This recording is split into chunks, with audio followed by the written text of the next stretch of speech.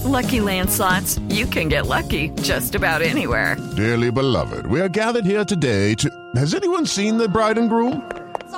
Sorry, we're here. We were getting lucky in the limo and we lost track of time. No, Lucky Land Casino, with cash prizes that add up quicker than a guest registry.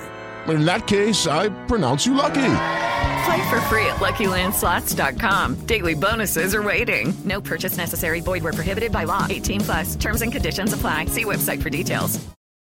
With Lucky Land Slots, you can get lucky just about anywhere. Dearly beloved, we are gathered here today to... Has anyone seen the bride and groom? Sorry, we're here. We were getting lucky in the limo and we lost track of time. No, Lucky Land Casino, with cash prizes that add up quicker than a guest registry. In that case, I pronounce you lucky. Play for free at LuckyLandSlots.com. Daily bonuses are waiting. No purchase necessary. Void where prohibited by law. 18+. Terms and conditions apply. See website for details.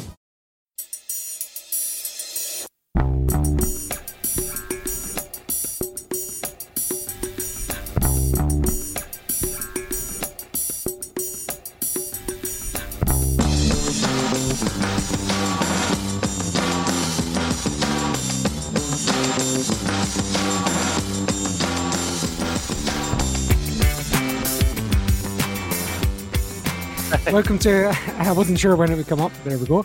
My name's Sean. I'm joining from Celtic Down Under, joined by Liam Carrigan.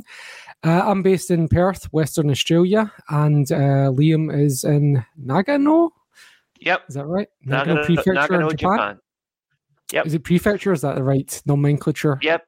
That's correct. Yep, we are one of the 47 prefectures. Yep. A truly worldwide fan base. So for me at the moment, it's 7 p.m. I've got a washing out. I'll be bringing it in soon. And Liam, I'm guessing, you're Northern Hemisphere, so it might be a bit wintry up there. Aye, it's cold. Had a wee bit of snow today, and and it is a festive season. So in the spirit of charity and goodwill, I am wearing this top to give the fact that the comments something else to be angry about other than yesterday's game. So you should have worn your so here we go. The one that got all the set fire to the comments before. I remember when you wore a blue, red, and white top onto Acsom.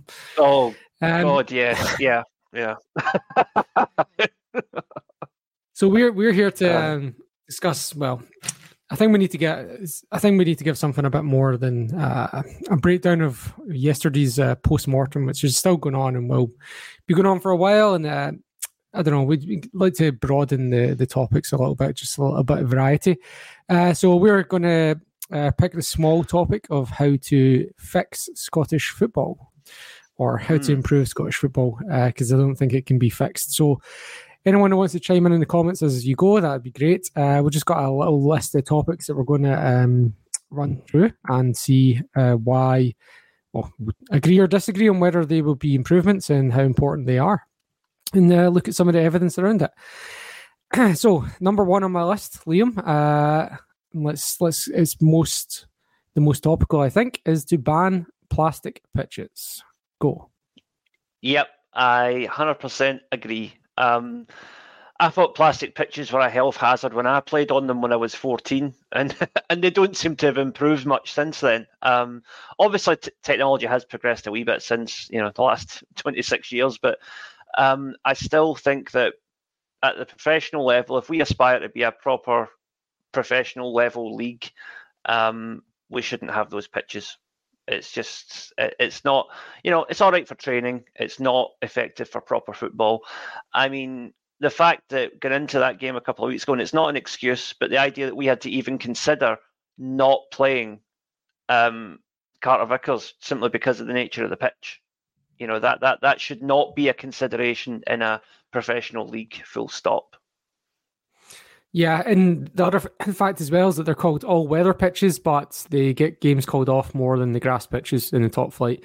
Now, I would assume that's mostly down to the fact that you can't really have undersoil heating because the plastic will melt, whereas all our top flight teams have got the grass undersoil heating, so the games are much more likely to go ahead. And it does my head in. Like that last round of fixtures there with the snow, the only top flight game that was called off was Livingston's home game. But I think you're right. The most pertinent point has got to be the level of football, the quality. And this is something that we're going to probably come back to a few times in this hour. And I don't know if you heard Derek Adams' interview yesterday. Yes, I did. Yeah. He gave Scottish football both barrels. Like he was angry that his team had lost in the 97th minute, but he gave the whole of Scottish football 2 barrels, saying that it was his League Two team was in Northampton, I think. Aye. He said that was a more professional setup than what we've got up here. Yeah. And is he right? I don't know. Like we're just after a week of having 3 Scottish teams win in Europe for the first time in however long. Is Derek Adams right there? I mean, the thing is that each of the points he rattled off, there's definitely rooms for improvement there. But like you say, we've just had 3 teams win in Europe during the week, albeit 2 of them were not particularly meaningful games in terms of progression.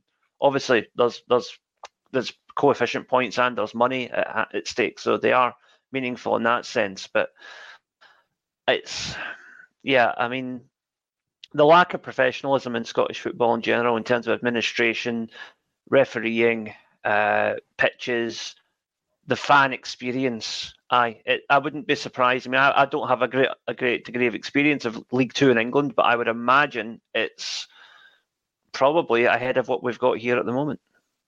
I don't even know if they've got a single plastic pitch. I think they banned them, didn't they, from the EFL? I'm pretty sure, yeah. So yeah. I think the top 4 flights in England have got it banned. Netherlands are banning it. We were having a vote to ban it, potentially ban it soon. So we could be on the positive side of that very soon. And it's more than I would expect from the absolute regressive, what's the word? Luddites, maybe? Probably not Luddites. Luddites had a bit going for them. The regressive nincompoops that run Scottish football. I don't know. I don't want to say anything too sweary. Being a Luddite requires effort and commitment to the cause, and I don't think the SFA have got that. So. Exactly. Luddites have sound principles and beliefs and passion. None of that comes from the governance of Scottish football. The other thing about those, and you played in goals, Liam, so you kind of have a different perspective for this. But when I was in my 20s, I was like, this is amazing. Plastic pitches are great. I don't know why people are complaining. And that was because I grew up, you're probably the same, playing on these red ash pitches in Scotland. Yeah. Where like it was horrendous. And like after the game, if you'd done a slide tackle, you had like the tweezers and I can't remember the name of it now, the iodine stuff that you put in the wounds. And you're sitting there picking stones and gravel at your wounds and putting whatever antiseptic onto your wounds. So for me, when we got those synthetic surfaces, it was like, this is amazing, this is so much better. And then when I turned 30, it's like wake up the next day, oh, congratulations, you turned 30, here's your bad back and your sore knees. And every time I play in a plastic pitch after that, I'm like, I can't walk for 2 days and I have to like lie flat on my back in bed and stuff like that. So I know they can talk about they talk about like, oh, it doesn't cause injuries in professional footballers or whatever. I don't know what the latest research on that is, but for me, I just feel pain throughout my body after I play on them that I wouldn't feel on grass. And as a goalkeeper, you might have a different view on that as well. Is it worse to dive on? What's it like? It's I mean, you talk about the gravel rash knees that you get from playing on a red ash pitch. Apply that to elbows, arms, basically to your whole upper body if you're diving on a plastic pitch. I used to play at Broadwood. I don't know if Clyde still play there, but I think they did. They did for a long time. And that was one of the better pitches back in the 90s, but it was still an artificial surface, and it was nasty to dive on. Like if you were lucky, all you got was a mouthful of sand when you dived, because there was all this sort of weird plastic sand they put on top of the pitch, which made it slippery as hell. Just not a good surface to play on at all. And like I say, from watching the likes of Kilmarnock and Livingston, I don't think it's obviously progressed since then, but not to a massive extent, I don't think. Yeah, exactly. And maybe Kilmarnock can just roll theirs up and stick it in their new training ground. I hope so. But when you see stuff like Motherwell used to get a fine like 2 years in a row, 3 years in a row, they got fined for the state of their pitch, the grass. And then they fixed it. And they've been one of the best in the top flight since. Queen's Park had a plastic pitch at Lesser Hampden, and now they've got the Scottish national team asking to use it and sending Queen's Park into Big Hampden, so the Scottish national team can train at Lesser Hampden. Like there's so much to be said for the quality of a good pitch, and like just it improves the quality of the product. And if we want to make Scottish football better, not to make Derek Adams happy, but to make paying customers happy, therefore pay more, then we could. That would be a good starting point. Now we've got a couple other things on our list, unless there's anything you want to add about pitches. No, I think we're both agreed that they need to be ripped up and burned. So let's just move on. So I was going to go into something else, but the first comment that came in that suggested a topic was from @Celtic follower in the comments there, and he's mentioned refereeing. So he said, make referees be accountable in post-match interviews with regards to controversial decisions. So one of the topics we had on our list was full-time referees. So do you want to give us a view on that, Liam? Yeah, I mean, I think that in any line of work, if you're going to pay a higher salary, i.e. make it a full-time job, you have greater accountability. I mean, you know, totally different job, but similar perspective. I've worked as an English teacher for 15 years now, and for the last 6 years I've been a contracted employee of the city government, as opposed to just being put into a school through an agency, which is how it was before. So I am effectively now full-time as opposed to being part-time before. But that comes with the fact that I answer directly to the city government. You know, if there's a problem, the Board of Education will phone me up and tell me there's a problem. I have annual meetings with them to discuss any issues that might have come up at school. And I think that that's more accountability than the average referee has in Scotland. It's with greater professionalism comes greater accountability. So if you're going to pay them more money, by all means do that.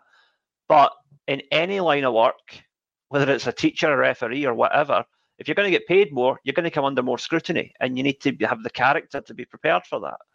And I think the problem is that too many referees in Scotland think they can just do what they want, and then there is no comeback because, the ref's decision's final. So, fine, but how you came to that decision is certainly up for scrutiny, and it needs to be, where possible, made public, because the lack of transparency is the biggest problem. And I think the pushback you're having from referees to this is not because of any desire to, get better as referees. It's because they know that if it is made public why they come to decisions, then it will be set in stone that they do favour particular teams over others. Which again, if you took the English approach and just had them declare what team they support, that would to some degree negate that problem. Although I think what you're going to do with 55 referees that claim to support Partick Thistle, All right, yeah, I was trying to think Green at Morton, right? Something like that. The classic ones. And also full time is obviously going to improve the standards. The difficult bit of what you're mentioning there is, as you said, everyone's just going to say Partick Thistle, right? But more to the point, it feels like within Scottish culture, even if you're a Hearts fan, right, you're going to, if it comes down to a Celtic Rangers thing, you're going to have a leaning, right, in that sense, as a bias, even if it's not the team you support. So it's almost like we have to say, let's get into a pool of referees from other countries, maybe, because how long it's been for, I think the last 20 years, maybe even longer, we've been sending Scottish referees of occasionally, or certainly Turkish and Greek derby games have been pulling in referees from foreign countries to do the big games to remove this accusation of bias. Do you think that's something we should be doing, I mean, certainly for games between Celtic and the current incarnation of Rangers, yeah, absolutely. I think that, like you say, if you've got a French, a Greek, Italian, whatever referee in that game, he's not going to face the same inherent bias issue that, like you say, everybody in Scotland has a preference. Even if they're not a Celtic or Rangers supporter, they have a preference. And that will naturally play into how they referee a game. Sometimes it's not even conscious, it's subconscious. Of course. And, it's not fair to put referees in that position apart from anything else. Yeah, if you say they're not biased, you're saying they're not human. All humans are biased, right? Yep, exactly. And some people are better at overcoming that bias, but it doesn't matter. We're all biased. We all have it. And Yeah, and I think the full-time thing can't be understated as well, right? Because, and obviously the conversation started with being able to explain themselves and be accountable and communicate these things. And that would also help to reduce to mitigate accusations of bias, right? Because we're looking at it and we go, what the hell are they thinking there? And we're going straight to, okay, his brother played for Sevco, or he is employed by the same school where Sevco send their youth players, that sort of thing, right? Which is two things that are true. Or he had a season ticket for blah, blah, blah. But if they come out and go, well, I saw that as... Hello, it is Ryan, and we could all use an extra bright spot in our day, couldn't we? Just to make up for things like sitting in traffic, doing the dishes, counting your steps, all the mundane stuff. That is why I'm such a big fan of Chumba Casino. Chumba Casino has all your favorite social casino-style games that you can play for free anytime, anywhere with daily bonuses. That should brighten your day a little. Actually, a lot. So sign up now at ChumbaCasino.com. That's ChumbaCasino.com. No purchase necessary. VGW Group. Void where prohibited by law. See terms and conditions. 18+. Hey guys, it is Ryan. I'm not sure if you know this about me, but I'm a bit of a fun fanatic when I can. I like to work, but I like fun too. It's a thing. And now the truth is out there. I can tell you about my favorite place to have fun. Chumba Casino. They have hundreds of social casino style games to choose from with new games released each week. You can play for free anytime, anywhere. And each day brings a new chance to collect daily bonuses. So join me in the fun. Sign up now at ChumbaCasino.com. No purchase necessary. VGW Group. Void where prohibited by law. See terms and conditions. 18+. Careless contact, not reckless, or something. Like if they're actually putting words to it and explaining the decision, then we can actually judge them on their competency, and not actually, I don't care, right? You're going to make a mistake, right? I'd rather they came out and told us what they were thinking, and then if they're wrong, they're wrong. Fine. Well, and if you're full time, you can actually learn from those mistakes in a better environment. You can get feedback. You can talk to each other. You can study the rules. English referees are full time and they make mistakes, but they are much higher standard than us, right? The referees in England. Well, I mean, there was a game, I think it involved Newcastle a few weeks ago, where a referee gave a dodgy penalty or something. And he actually called up Eddie Howe a few days later and explained it and apologised because he thinks, actually, on reflection, I got that wrong. Mm-hmm. And I thought, that speaks a lot for that referee, because it's okay to make mistakes, but own them, Yeah. And I thought at the same time, that would never, ever happen in Scotland. And that's a massive indictment on the state of our current referees, that a simple thing like phoning up a manager and explaining a decision and saying sorry, is completely beyond people here. And remember the Doogie thing? I don't remember that linesman's name, sorry. But after he came out and broke ranks, he was blackballed. He was never heard of again. That's the kind of precedent you get. And then you also get things like whenever you give controversial decisions against one particular team, you're removed from their games indefinitely until you get with the script, which is none of that stuff, lad. So anyway, I don't really want to be getting down the bias rabbit hole. It was more how we can improve Scottish football rather than these guys are biased against us. But full-time referees would be one way along that. And as it was mentioned in the comments, having more of a feedback loop that includes referees would be greater as well, because it could educate us as well. Sometimes we look at it and wonder why they've called it that way. And sometimes we find out 2 days later they were right. So it would be great if we were in that loop too. Yep. Anything else about referees before I roll up the next thing on the list? No, I would just add that, like you said, referees are people. And I don't want to be too harsh on them as human beings, because, like you say, there's a lot of the stuff is beyond their control. But we need to, if we're going to make them professional, we need to give them the tools to do the job better. And that's better support, better opportunities to explain themselves, and it's a separate issue, but we'll come on to it. We need better quality VAR as well. So yeah, that was even on the list. But yeah, anything you wanted to talk about in the last in particular, Liam, or do you want me to tee something up? Oh, just fire away. I think it's better. You pitch them and I'll bat them. Just in case there was something you wanted to get on a soapbox about. So I've got, like I said, I've got a few. And some of them I'm actually not even sold on myself. But one that I want to push for myself personally, and I'll maybe you'll have a dissenting view, and hopefully some people in the comments will, is more top flight teams. And it actually links into some other points I've got. So I'll just start with a little piece of information here. I checked it out, and Scotland are currently ranked 10th in the UEFA coefficients, which is great. It's heady heights for us, right? We were down in the 20s until Sevco pulled us up in the rankings with that run to the Europa League final. So being in 10th is great. Very, very impressive. But what's noticeable about our position is that the 9 countries above us all have between 18 and 20 teams in their top flight. So if we want to, and we're doing great right now, we're actually above our what we'd be expected to be.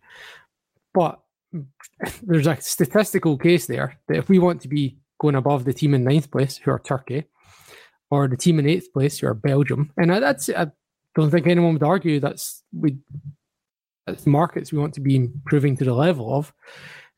Maybe not Turkey, but certainly Belgium, Portugal, Netherlands. They're all ahead of us, and they've all got 18, 19 teams in top flight. And then the top 5 is a whole other thing, but that's what's around you. Just below us, Czech Republic, 16 teams. And then Switzerland have only got 10, which is curious. Austria and Denmark in 12. But what does stand out is that nobody above us has fewer than 18 teams. So am I seeing what I want to see, Liam, or is there a point to that there? There's something happening here? No, I agree with you, and I've been saying it for years. We need more teams in the top flight. Apart from anything else, the product gets boring. I know that Sky and whatever want their 4 games between Celtic and Sevco every season to try and maintain that old firm myth. But it's, I don't, with the greatest respect to those teams, I don't want to watch us play Kilmarnock 4 times a year. I don't want to watch us play Motherwell 4 times a year.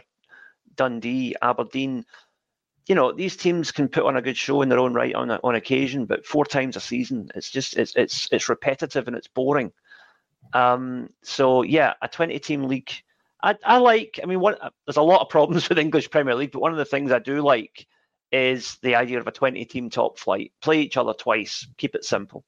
That's the way I like it. And see if you want to have these Celtic and Rangers games, elevate the Glasgow Cup back to the status it used to have. There's another one, right? Chances are we're going to play each other in one of the cups. You will probably still get your 4 games a season if that's your commercial demand. And if not, we can always play them in a friendly. Yeah, and look, there's also the argument, right, that so if you look at the run that St Mirren and Motherwell went on at the start of the season, where they were sitting in 3rd and 4th place, and I wasn't on with you at the time, but I made the point with the guys that were on my weekend review. They've not played Celtic or Sevco yet. And then look, they're sure enough, right? So say 7 or 8 games in, whatever it was, and they're both sitting 3rd and 4th in the league. They've not played either half of the 2 biggest Glasgow teams. And then they play them, and then they're back to the middle of the pack again. They regress to the mean. So there's also the case that if you're playing Celtic or any example of a Rangers team fewer times, then there's an argument to say an Aberdeen or Hearts could quite conceivably put a run together with having fewer of those games where they would stay closer to the top of the league and therefore mathematically create a challenge to the top of the league. Aye, because like you say, overcoming a 6-point deficit is a hell of a lot easier than overcoming a 12-point deficit. If you just assume that you're going to lose the 2 games against Celtic and the 2 games against Rangers. Yeah, particularly in Glasgow, right? So if you only have to come to Celtic Park once a season, right? And even then, like, say that one game is the one Hearts had yesterday. Like, statistically, what a position that puts them in, right? To challenge. They're not going to have to play Celtic Park again this year. Yeah, exactly. Is there anything else to that, though? Do you think there's something to do with the number of games? So if you look at, for example, Germany, 18, Netherlands, Portugal, Belgium, all 18, and they all play 34 league games. So when Ian Beale, the ex-Sevco manager, was playing PSV, he had a bit of a moan about PSV getting time off and getting fixtures moved. Well, PSV won everything before them in the Netherlands last year, and they played 41 games or something in total. So 34 league games plus whatever cup, yeah. And then for Sevco to do the same would cost them 51 or 52 games. I can't remember the number. So to do the same domestic dominance in Scotland would require an extra 10 games. And then, so is there something to quality over quantity as well, if you got fewer games? Yeah, and there's also the fact that fans as well. If there's less games, then you would like to think that season tickets would be a wee bit more reasonably priced.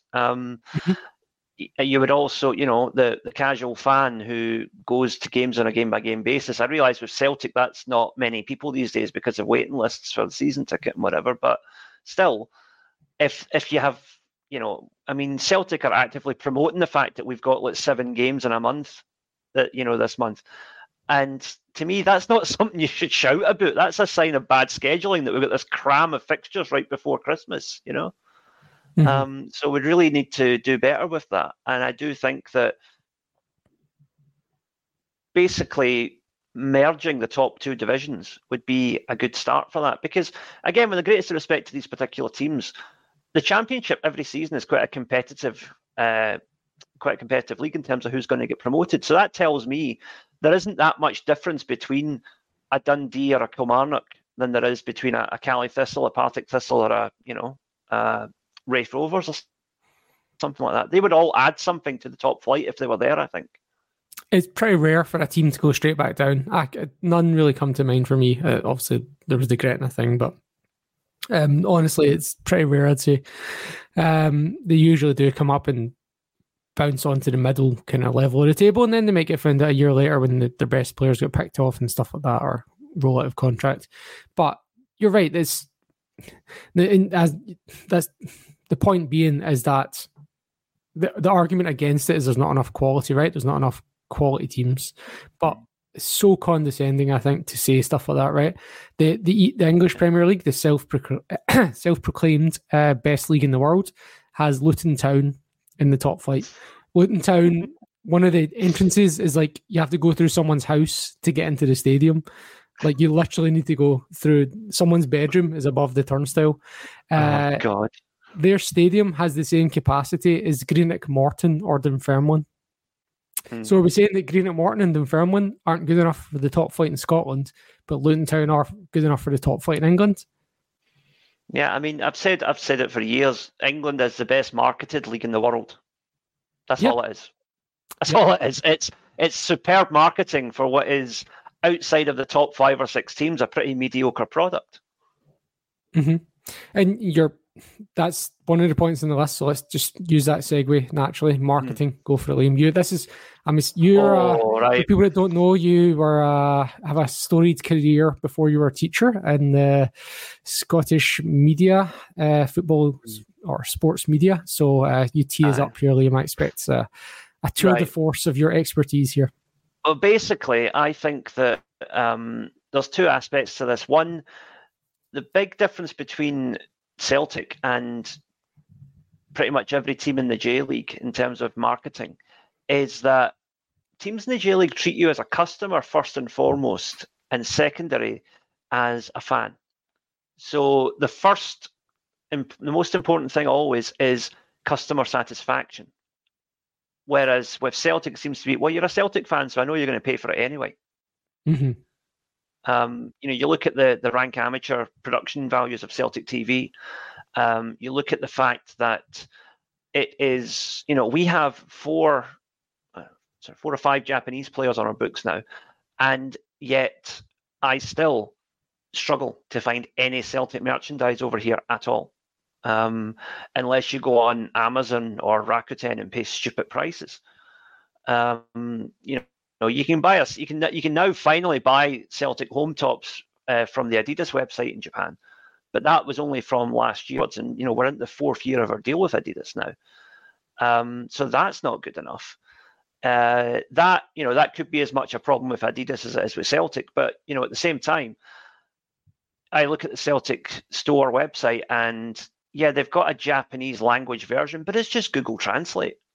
I could be really, really anal about it and sit and pick out all the grammatical errors on the Celtic website in Japanese, but I'm not going to do that. But it's clearly machine translation. There is no, you've got 125 million people of a potential market, and you're not even going to hire one native Japanese speaker to oversee that.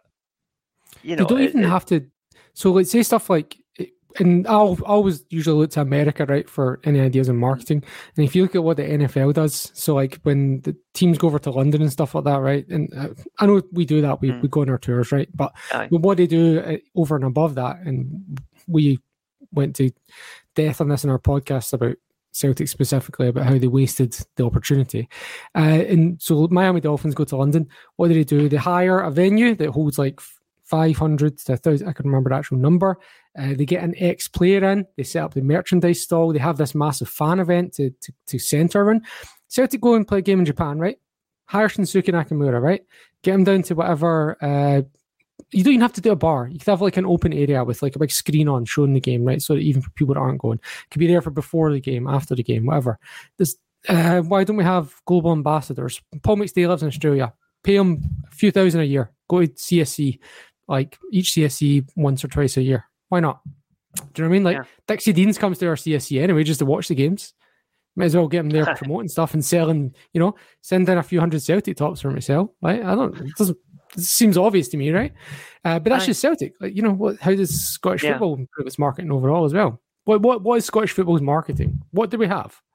Do we have marketing? I mean, we don't, and that's the thing. You look at clubs like Copenhagen, for example, come from the Danish league, which monetarily is on a similar level as Scotland, but better TV deal, better distribution of the funds, and as a result, Copenhagen and other teams like Brøndby, whatever, can still from time to time get a result in Europe, and it's because the whole thing is better managed. I mean, the pittance we get for our TV deal. We talked about Luton, right?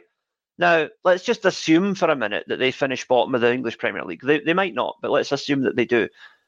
They're still going to bank something like 35 times more than the team that wins the league in Scotland. Yeah. That is over just years as well. I mean, there's a thing, right? This is a slight tangent, but bear with me here. We talk about that TV deal, right? The one that they signed in England a few weeks ago. Was it $6 billion over the next 5 years or something like that? Now, I'm going to get slightly full here. Hello, it is Ryan, and we could all use an extra bright spot in our day, couldn't we? Just to make up for things like sitting in traffic, doing the dishes, counting your steps, all the mundane stuff. That is why I'm such a big fan of Chumba Casino. Chumba Casino has all your favorite social casino-style games that you can play for free anytime, anywhere with daily bonuses. That should brighten your day a little. Actually, a lot. So sign up now at ChumbaCasino.com. That's ChumbaCasino.com. No purchase necessary. VGW Group. Void where prohibited by law. See terms and conditions. 18+. UK, and we were made numerous promises that we would have financial and economic parity with the rest of the UK. We were better together. If that's the case, give us 8% of that money, because Scotland makes 8% of the UK population. So that would be a fair distribution. England would not miss 8% of 6.8 billion, but in Scotland that would be absolutely revolutionary. It would completely change our game, assuming it was managed properly. Well, that's more money than comes into Scotland every year at the moment. The Scottish football game. Aye, a lot more. Yeah. Yeah, because you'd be about 200 million close to with Celtic and Sevco, and then maybe everyone else combined is about 150 if you're lucky. Maybe I'd be surprised if it's even that. Yeah. Probably closer to 100. So probably 300 in total just for Scotland. Yeah. So I'm going to ask you a leading question here. Okay. If you're not going to watch so you watch a Celtic game, right? Because Celtic, and that's in our DNA, and we're, if nothing else, like for all the reasons we'll support Celtic, right? And you might watch a Sevco game when Celtic aren't playing, because why? Well, in the hope that they drop points, they have a good laugh at them. But no, it's natural. I mean, this is not just a Celtic Rangers thing. This is like, Man City fans, if they win on the Saturday, they'll watch Man United on the Sunday, Yeah, I had a third question as well. Sorry. Aye. So because they're our nearest challengers, yes, it's a boost to us if they drop points. If you're going to watch a game that doesn't involve Celtic or Sevco, what would it be? I mean, in Scotland. In Scotland, I would actually I would say that, Aberdeen are good to watch at times. Hibs are trying to play a system at the moment that's good to watch. Ignoring football, just based on narrative, what games would you tune into? Yeah, probably Hibs, because they're basically the Edinburgh Celtic. But that's just more of a social political thing than anything else. It's not really about the football. So Strangelove the Doctor said in the comments, the one game that I would normally go out my way to try and watch it doesn't involve Celtic or Sevco is Hearts Hibs. Okay, it's like two of the biggest teams outside Glasgow. It's a derby. Okay, so if you look at American football, right, and again, I shouldn't keep going to this, but I do watch it a lot. What they do is they manufacture rivalries. They manufacture derbies. Yeah, like some reason, like the Green Bay Packers and the Minnesota Vikings, hundreds of miles apart, is like a massive rivalry, right? Your Cincinnati Bengals and the Cleveland Browns, same state, yeah, fair enough. But and then you've got like Steelers, Baltimore, and Pittsburgh. They're nowhere near each other, right? There's all these manufactured rivalries. Creating this narrative rivalries is what actually is kind of way you can get fans in, other than supporting the team that they support, right? So you need to try and if we had this bigger top flight, we're talking about you'd watch a Hearts Hibs game, right? And if that was marketed well, you would watch a Hearts Hibs game, because that's the problem, right? People only tune in to watch games that affect Celtic and Sevco. But if you market this right, you could actually have people want to watch a Hearts Hibs game on a Friday night. You could have someone want to watch a Kilmarnock against Ayr United game if you're United in the top flight and going well. Dundee United.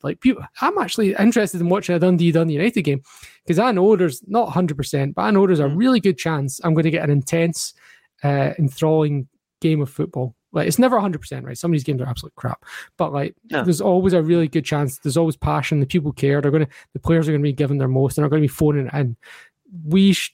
If we want to market our game and try and create a product that we can sell to improve Scottish football, we should be really geeing up. Maybe not manufacturing so much straight away, but maybe over time, focusing on these rivalries. Even like St Johnstone Dundee is a rivalry somehow. I don't know how it works, but that's what they say. Cali Thistle, Ross County. If you want to market your game, you should be focusing on these things. But we just focus the Scottish football all around Celtic and Sevco, and it's actually fairly, I think, detrimental to the overall product, which, and again, if you take another step, is therefore detrimental to what Celtic can do with the domestic market. I mean, again, that is something that in the Japanese market, I see England, Spain, Germany and Italy doing much better than Scotland, is the idea of, you might not necessarily watch these games, but I have an awareness of, various teams in Italy. When they play each other, there's a rivalry there because the media here talk about it. It's like, why should I watch Napoli against Verona tonight? Well, here's why these two teams don't like each other, example. Why is Atletico Madrid compelling as well as Real Madrid? It's like, well, here's where they differ from Real Madrid. It's explained.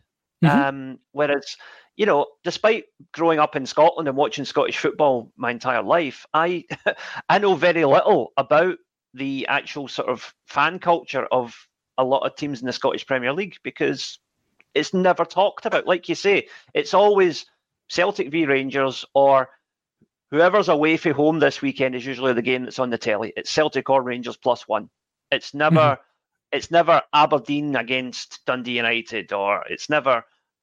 When Hibs v Hearts sometimes gets the coverage, but that's about it. It's just that, like you say, we are too focused on two teams, and then everybody complains about, it's all just about their words, not mine, the old firm. And you say, well, it's that's a consequence of the way the entire game is marketed up here, and it needs to change. That's the cash cow that they're milking, so you might as well suck from that teat, because that's what you're milking. Like in Australia, we have the Far Derby. Do you know what this one is?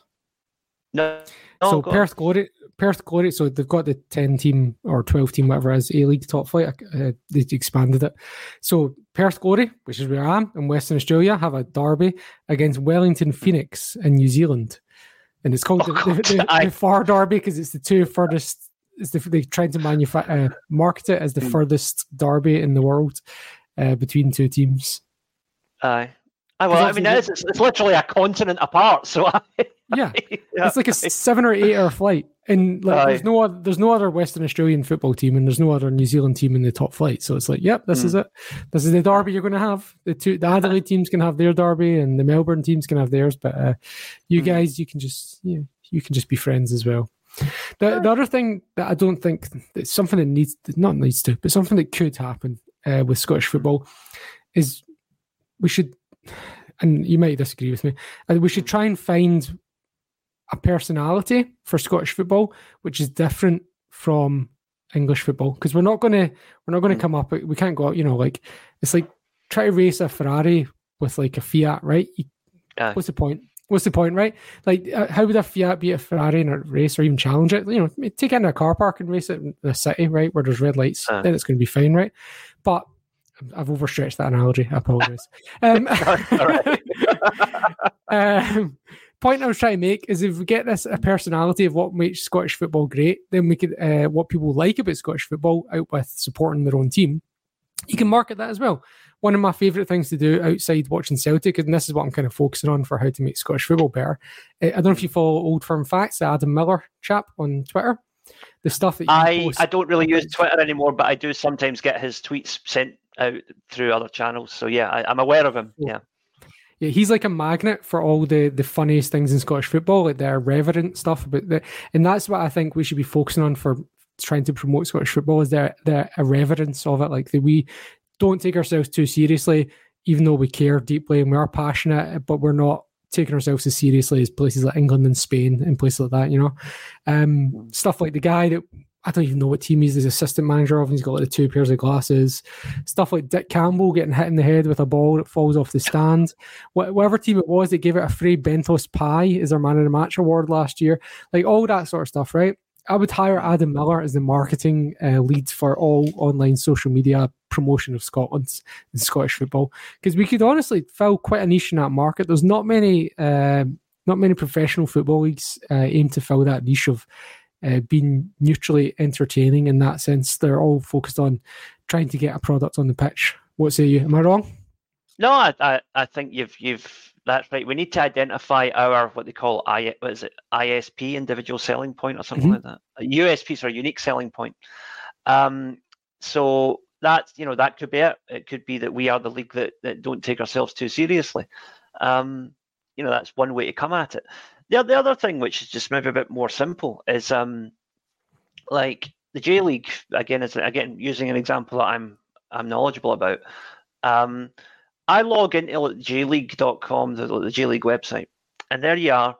It gives you all the teams that are currently in the top 2 divisions, and you can click on their badge, and it gives you rundown of the club's history. Now, granted, in Japan, that's only 30 years because we've only had the J League since 1993. You get the club history, you get player profiles, you get results, and you also, most importantly, get a link to the J League shop where all the team's merchandise is sold in the same place. So if you want to buy, an FC Tokyo scarf, or you want to buy an Urawa Reds shirt, or you want to buy a Gamba Osaka Tami, whatever, you go to the same site to buy it all. And I think that's a very simple step that Scottish football could take to target an international audience. So, about Celtic and Rangers. You want to buy a St Johnstone mug? Do you want to get a scarf for Inverness Cali or whatever? Get it here. We don't have that. Yeah. And do you know what I really like that Scottish football teams do independently of any groupthink is these weird away kits that they have, and I'm sure you've got a feeling you're a strip collector. I love that Queen's Park Iron Brew away kit where they had the green, yellow, and red dots for every game. So like for a green for a win and a red for a loss, and the dot for every game they'd ever played. And what was the one that somebody did the Greg's one recently? I can't remember, but there's some great ones, right? Like, so you're right, that'd be great as well. Like, how many have you got those random away kits from Scotland? Well, it's two that spring to mind. I got the Glasgow Wellington shirt from a couple of years ago, which their badge is the Duke of Wellington statue with the cone on it. Awesome. And the shirt it's got like that kind of like woven pattern, and it's actually a map of Glasgow.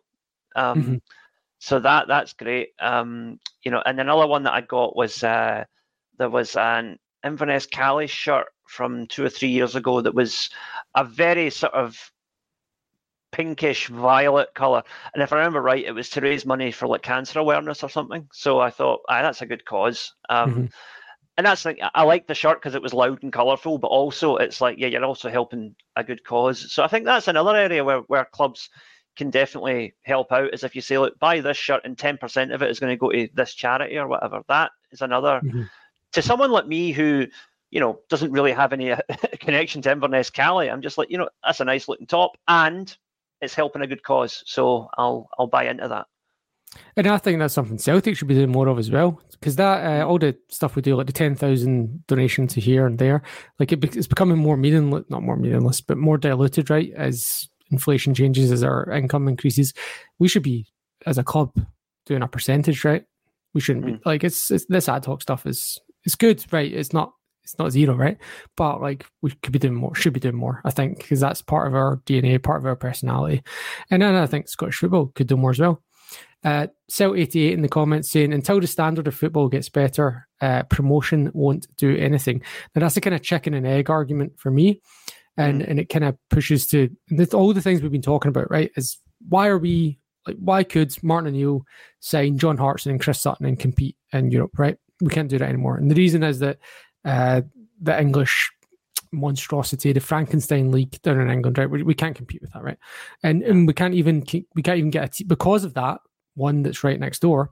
We can't even get a TV deal that rivals like Netherlands or Belgium or or I think Denmark's got a better. I can't remember, but there's a whole list of countries with better TV deals than us, right? So hear me out. SPFL TV. So if we get all that stuff right, the promotion, the marketing, all that stuff, SPFL TV. If I could get, so like how much did we pay for Celtic TV? It's like £22 a month, something like that. I can't even remember now. It's something insane. I pay so much for Celtic TV and the product is terrible, right? I would be so happy to pay that same amount to like, and that's a lot of money, right? It's more than any other subscription sports service that I pay for. Yeah. And I would be so happy to pay that same amount to get a full SPFL package that showed all the Scottish football games as I want to see them, that had, highlight shows, like all that sort of thing. I would so happily give that money to, even more money, I guess, to an SPFL TV. And I'm sure people in Scotland would do as well, right? Because the problem right now is Celtic TV and the price that we pay and what we get only exists outside Scotland. But if that's existed within Scotland as well, fair enough, keep your Saturday 3 o'clock, right? But like, why not? Why is this? We could do it, right? Then you could talk about, we'll only get 20,000 subscribers or whatever, right? Well, I think Sky get most of their money from advertising, right? So do some advertising, right? It's not even about subscriber numbers. A pub pays, the last time I checked, it was about £2,000 a month that one pub has to pay to broadcast Sky Sports. It might be more than that now. I don't know. Like, so we can talk about 20,000 subscribers all you want or whatever, right? But there's a lot more money to be had than just subscriber numbers. What do you reckon? SPFL TV? Yeah, I mean, to put it into my own perspective, I pay, you said 20 odd quid a month, 4,000 yen in Japanese money, right? Now that won't mean much to anybody outside Japan, but bear with me, there's a point to this. 4,000 yen for the Celtic TV, which gets me, if I'm lucky, 4 Celtic games in a month. Does not include European games. Right? Apart from qualifiers, but yes. Aye, yeah. Generally speaking, you don't get Champions League, you don't get Europa League. And you get very, very minimal. Basically, anything that's outside of a match day goes on Celtic's YouTube channel as well as Celtic TV. So you're basically not getting any extra added value there. But I think they should be putting stuff out on the YouTube channel. I think that's a good idea to promote the brand, as amateurishly as it's done. But anyway, the other thing was, I also have a subscription to. At the moment, I mean, it changes hands every season, but at the moment, the contract holders are SPO TV, which is actually a Korean company. And they do the Spanish League, English Premier League, FA Cup, and selected games from Italy, Belgium, and Saudi Arabia. Mm-hmm. So I'm getting all that for 2,000 yen a month. So I'm getting every English game, a lot of Spanish games, a few Italian games, and the odd Saudi game for half the price that I'm paying just for 4 Celtic games. Mm-hmm. If you, again, as we went to before, we're being treated as fans first and customers second. If you're purely a customer, which is better value? 2,000 yen a month to watch 3 of the top 5 leagues in the world, or 4,000 yen a month to watch Celtic lose to Hearts. Which is the better value proposition? Forgetting the fact that we're Celtic fans and we're going to pay whatever they ask us to because we're stupid that way. Mm-hmm. But yeah, I would 100% want to watch. I'm always going to watch all the Celtic game, right? Like live as well, right? But you'd also okay, I've got 15 minutes before I go to bed. Will I stick on Netflix, or I could watch highlights of whatever? Oh, that was a 3-2 Motherwell Dundee game at the weekend. That sounds good. I'll stick that 15-minute highlight package on. Not just the 3-minute one without commentary or 5-minute one we get without commentary on YouTube at the moment. Don't get me started on that. But an actual tailored 15-minute highlight package or something I can enjoy. I would there's so much you could do there, right? You could get so many subscribers. I don't understand it.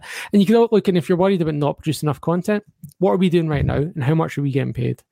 And I know it has to be managed, right? But what are BBC doing right now?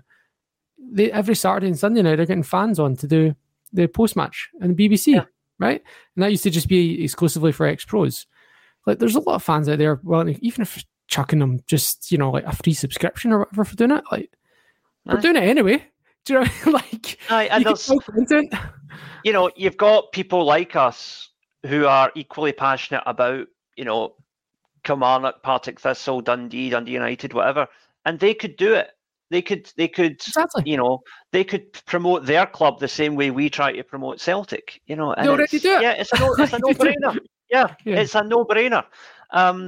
Plus, there's also the fact that because Sky keep throwing obscene amounts of money at England whilst giving Scotland the crumbs for the table, I think that if an SPL TV venture was launched immediately, you would have a lot of fans saying, well, you know what, great, I don't have to give Sky that money anymore.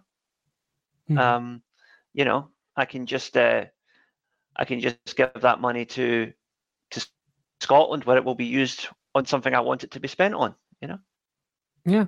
And do you also hire a full-time documentary department, right? Churning out documentaries about Dundee United going to the Cup Winners' Cup, 30-minute documentary. There you go. Boom. Right? Something about Celtic's run to Seville, for example. Boom.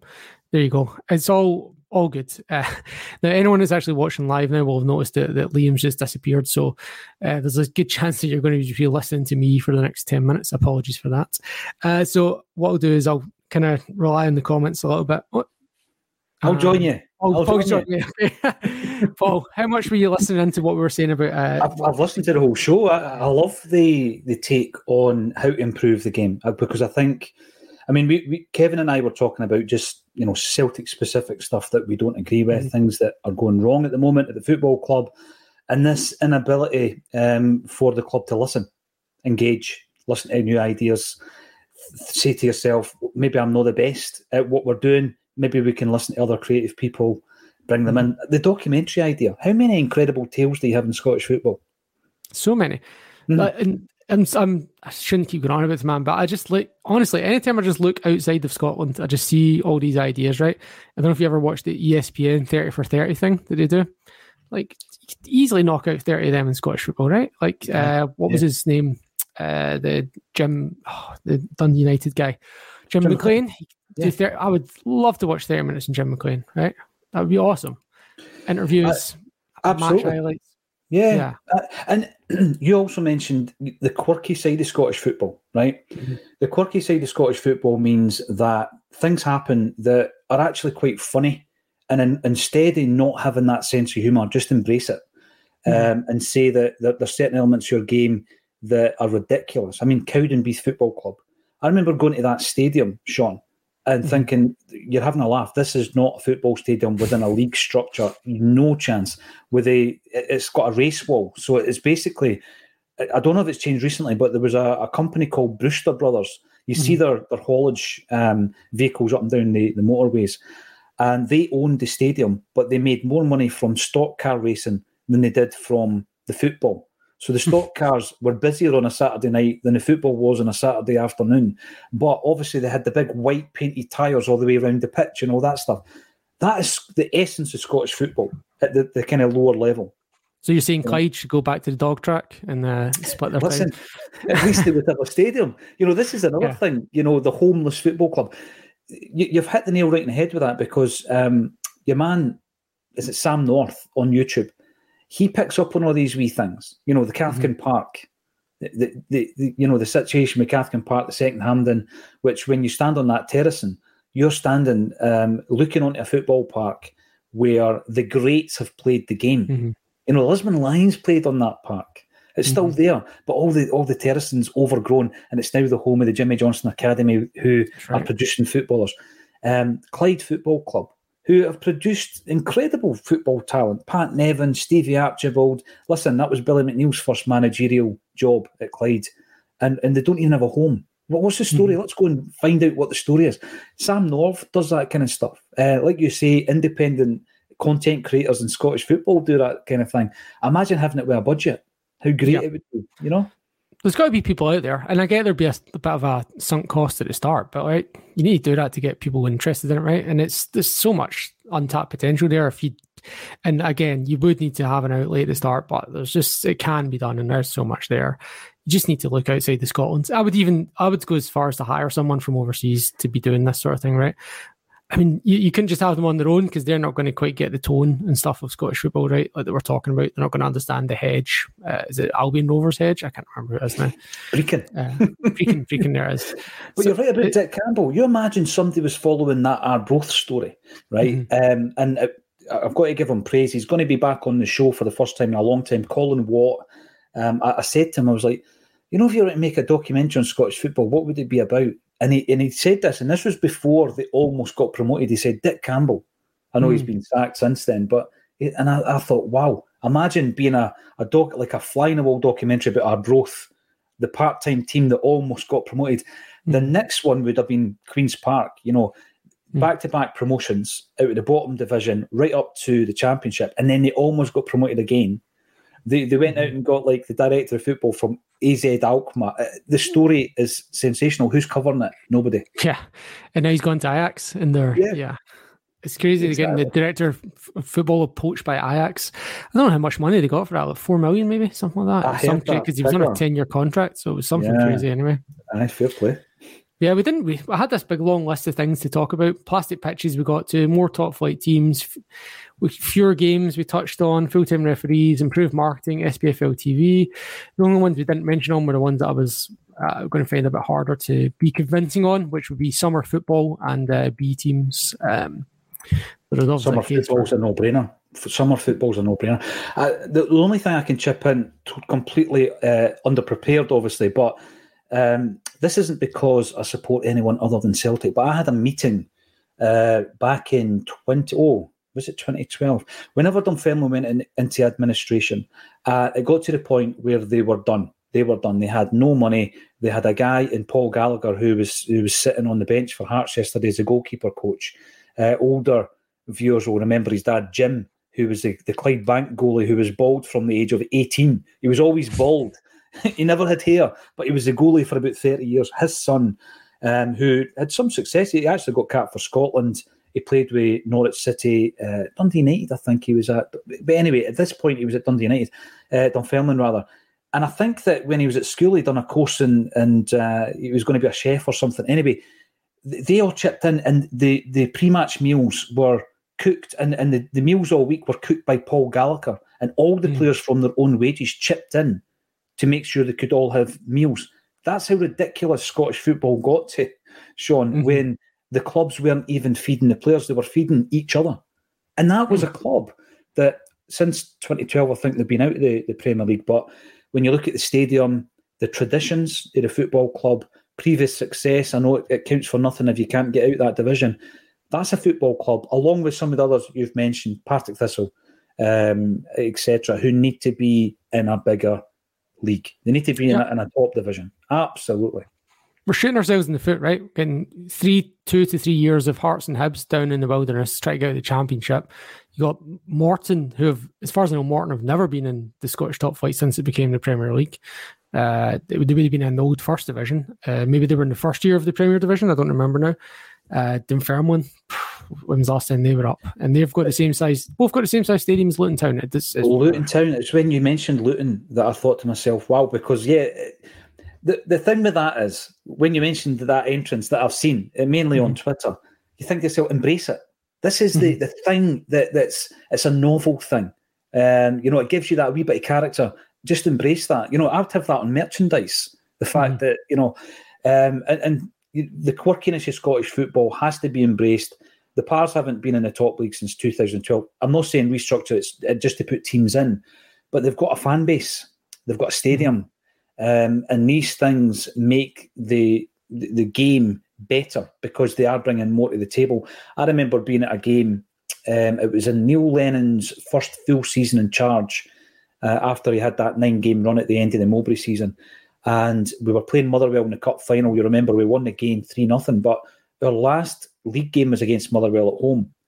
And there was the usual argument about ticket allocation going into the cup final. And I could physically count the Motherwell fans at Celtic Park. I think there was 47 or something. There was less than 50 Motherwell fans at the game, yet they wanted to get the allocation. And you've got Hamilton, when they were in the top league, the travelling support was abysmal. But then you've got clubs who do have the support in place. I'll give you one, talking about forward-thinking clubs, and I've praised Queen's Park for the way they're doing it. The manager's no work to it this season, and I think the next decision is going to be a big one for them. But Raith Rovers have completely restructured the football department, and it's working. They look as though they're going to get promoted this season. There's a documentary for you, Raith Rovers against Bayern Munich. Oh, I know. Can you remember who scored the goal, though, for Raith Rovers? Wasn't DL, was it? Danny Lennon, that's right. The St Mirren manager. Yeah. That's right. There's a great picture. It's Bayern Munich 0, Raith Rovers 1, and it's the scoreboard. Brilliant picture. It'll never happen again, right? So that's got to be, if they're celebrating something, that's going to be on their wall forever, right? Absolutely, yeah. It's just a shame that they had to beat us in the cup final to get into Europe to play that game.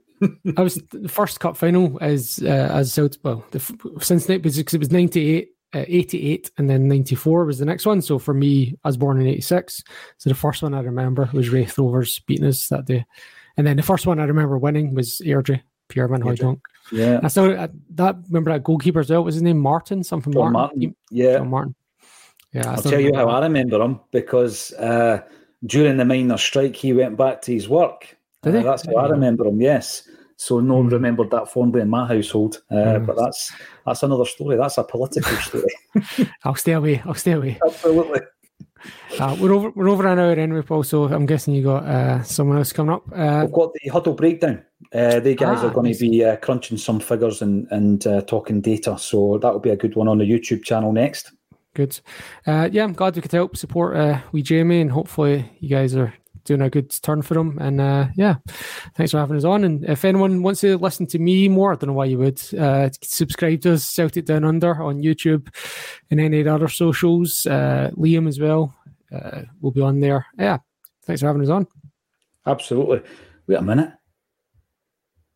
We're not allowed to mention Dick Campbell. Right, no problem. Thank you very much, everybody, for tuning in. Thank you to the Celtic Down Under boys. I'm going to jump over and get the Huddle guys on the channel.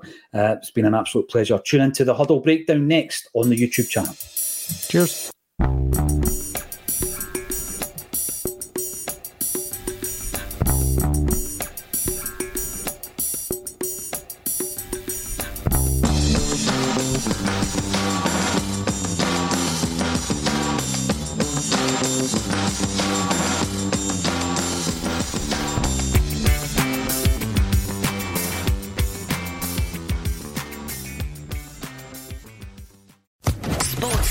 Podcast Network.